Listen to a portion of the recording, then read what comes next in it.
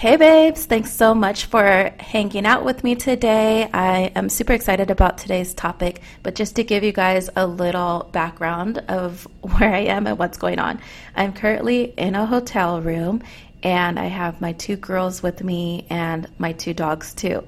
So just a heads up, the girls are sleeping, they should be quiet, but if you hear like a bark or a growl in the background, I apologize in advance.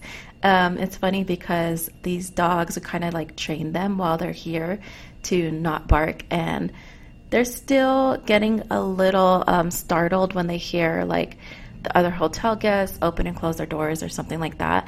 But they've been pretty good as far as barking. A lot of times they like to bark when we're feeding them or when they get super excited when we first come into the room, and they have kind of picked up that, okay, barking's not allowed here.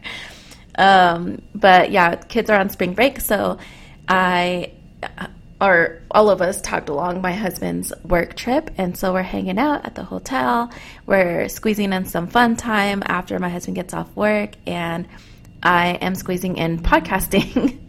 So today's topic is ghosting, brides ghosting us. So this is something that I have heard over and over again from hair and makeup artists, and the questions are like, why are brides ghosting me? It's super annoying, super frustrating, and then even some artists can find it very disrespectful. So what I want to cover today is what you can do preventative to prevent brides from ghosting you, and what you can do afterwards so that you get an answer from them. So let's dive on in today's show. You're listening to the Babes Building Empires podcast, and I'm your host, Susan Telemontes. Here, we'll dive into business building and Instagram marketing strategies for the ambitious wedding hairstylist and makeup artist. Now let's get to building that empire, babe. Okay. The first tip I have for you is that you need to build a personal connection. So there's a couple different ways that you can do this, but one way that I love to do this is showing up genuinely on Instagram and sharing things that brides can relate to on your stories or reels, things that you love, such as coffee. That's my favorite. I always share my coffees in the morning, different kinds of coffees. I put that into my reels. It's in my stories. It's all over the place. Not so much on my feed, but unless there's a reel on my feed. But a lot of people know that I am obsessed with coffee. That is definitely something that they associate me with. So it can be something that's relatable. If I have a bride that loves coffee, instantly she's going to be like, okay, this is my girl. We both love coffee. Animals is another one. I'm a huge animal lover. Actually, before I was in the bridal industry, I was in the veterinary field too. So I love animals, and I post about my dogs. I post about animals any chance that I can get, anywhere that I am. If I see like a wild animal, bears or deer, peacocks, I try to incorporate that into my stories because I do also want to attract brides that love animals like me. So anything that you can think of that you might have common interests with your brides or that they might be able to relate to. And make sure that you're doing this super authentic and genuine. Like if you are not a coffee person, don't post coffee. Don't try to like pretend to be someone that you're not. And then when you post yourself speaking face to camera on your stories, that's also a great way to connect with them, because then all of a sudden you become a real person. Instead of just seeing like a photo of you, a lot of professionals will share a photo of themselves on their feed, and it's like a little intro. We've all seen that, where they're like, hi, my name is so-and-so. I'm the owner of such and such beauty makeup company. And those are cool. Those are good and needed as well. But when you show up on a daily basis, or not even, it doesn't have to be a daily basis, maybe a weekly basis, but you're showing up on your stories and you're doing some face to camera videos, maybe sharing tips for your brides, or education for them or just behind the scenes, then all of a sudden you become a real person. And that's super important for them to build a connection with you. I also want to take a moment to think about why this is important. So if you're thinking of it from the bride's perspective, she is on the hunt for a hair and makeup artist for her wedding day, one of the most important days of her life. And she's going to be browsing a bunch of different websites. Maybe she's getting some referrals, and she's browsing websites and maybe Instagram accounts. Maybe she's Googling. But the things that she's probably going to be finding are photos of the artist's work, maybe introductions of who they are. Maybe she'll find some pricing, as some artists share their pricing on their website, some don't. So building a personal connection on your online presence, such as Instagram, allows her to get to know you a little bit deeper. And so then you all of a sudden have just a little step up from the rest, because now she's able to see you as a real person versus just, another hair and makeup artist who does amazing hairstyles, amazing makeup, and this is her pricing. So I want to go into another way to build a personal connection is to also get them on a phone call consultation. So there's a lot that goes into the purpose of the consultation, and I'm only going to talk about the call as it relates to the topic of this episode, but I do plan to thoroughly break this down on another episode, so stay tuned for that. My phone call consultations are my favorite thing to do in your business, so I'm super excited about that episode.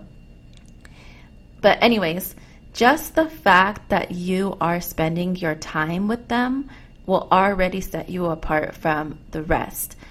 And it's going to make them feel appreciative. It's going to gain their trust and respect. And I want you to take some time at the beginning of the call to get to know them. Ask them questions about themselves, but allow it to flow naturally and show genuine interest, okay? Please don't have like a script laid out and like 10 questions that you're going to ask them like laid out and you're just reading like, okay, kind of like an interview status, like what's your favorite food, or I don't know. Don't be weird. Don't like treat them like you're just doing an interview, and yeah, just don't be weird, please. So allow the conversation to flow naturally. A lot of times what I do is when I start off the call, a lot of times like their career or their work will come up right in the beginning of the call, because I'll ask like, oh, are you working from home today? Did you just get off of work? And then they'll say, oh, well, actually I'm a nurse, and so I work a graveyard shift, and I just, got off of work right now. It's 9 a.m. I'm going to make my rounds in the morning, and then I'm going to take a nap right after this call. So then maybe we'll chat about her being a nurse, or maybe her career. Sometimes I'll hear dogs barking in the background, and I'll ask, what kind of dogs they have. Then we'll chat about our dogs for a minute. Or, she's shuffling around with a child in the background, and then I'll ask her about her kid and how old they are, and we'll talk about like motherhood. So just take a minute in the beginning to get to know them on a personal level, and it doesn't have to be super deep, but just like, talk to them like a regular person, like a regular human. And then you can get into business, but taking the time to do that says a lot, and they really appreciate that. And that's your opportunity to build a personal connection as well. Another thing that I like to do that my brides love and appreciate is being as helpful as possible. So any way that I can share advice or tips. A lot of times my brides are staying in rural areas, such as Yosemite, where there's not a lot going on around there. There's not a huge population. And so I'll share tips as to where they should stay. If they have a place that they're staying already, I will share tips how to get there or what to expect, what's around there, because a lot of times my brides haven't been there before. So I'll share stores that are around there or anything that they should know or consider. So make it a point to be helpful. A lot of times what I will hear at the end of these calls is the bride will be like, thank you so much for doing this call with me, for taking the time to get on the phone with me. So far, all the hair and makeup artists that I've talked to it's just been through email or they just send me their pricing. And so I really appreciate you spending your time to talk with me about this, and I'm super excited to work with you. So give them as much value as possible, and that's going to help prevent ghosting for sure. So the last two things that I shared were preventative work, which is something that I love to do. I love the idea of setting up your business in a way that prevents these things from happening and sets the tone for the results that you actually want to see. And this can totally relate to so many different aspects in your business. So I will always share preventative work. My last tip is super simple. It's follow up. Seriously, just follow up. Like, what are you scared of? The worst that they can say is that they found someone else, right? So take the time to follow up. And if you don't feel like you have the time, then set up an automated sequence of follow-up emails. And you can totally do this through HoneyBook. I have a discount code for HoneyBook at the links in the show notes. You can access that there. But follow up until you get an answer. Either at some point they will say they're ready to work with you or hire you, or they'll say that they went a different direction and they hired someone else. A lot of times you'll be surprised at how many bookings you'll actually get just from following up. Sometimes I get brides that will book me like a month or two later, which is crazy if I still have the date available, and it's just from follow-ups. And then a lot of times I won't have the date available, and there's times that they want to hire me a day, they just missed signing their contract a day short where somebody else took their date.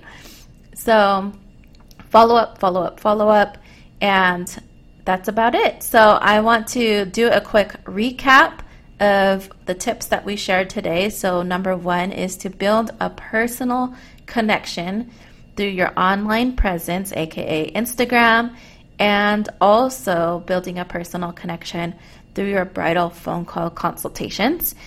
And then number two, last, is follow up.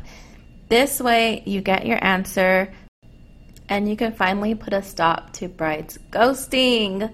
Thanks so much for hanging out with me, and stay tuned for the next episode. Hey babes, if you enjoyed this episode, if you found it super helpful for you, or if you're just enjoying this podcast, please share it with a friend. I know you have a biz bestie, a hair or makeup bestie. Send a screenshot of the podcast to your friends and let them know where they can subscribe to learn more about building their bridal beauty business. Thank you so much.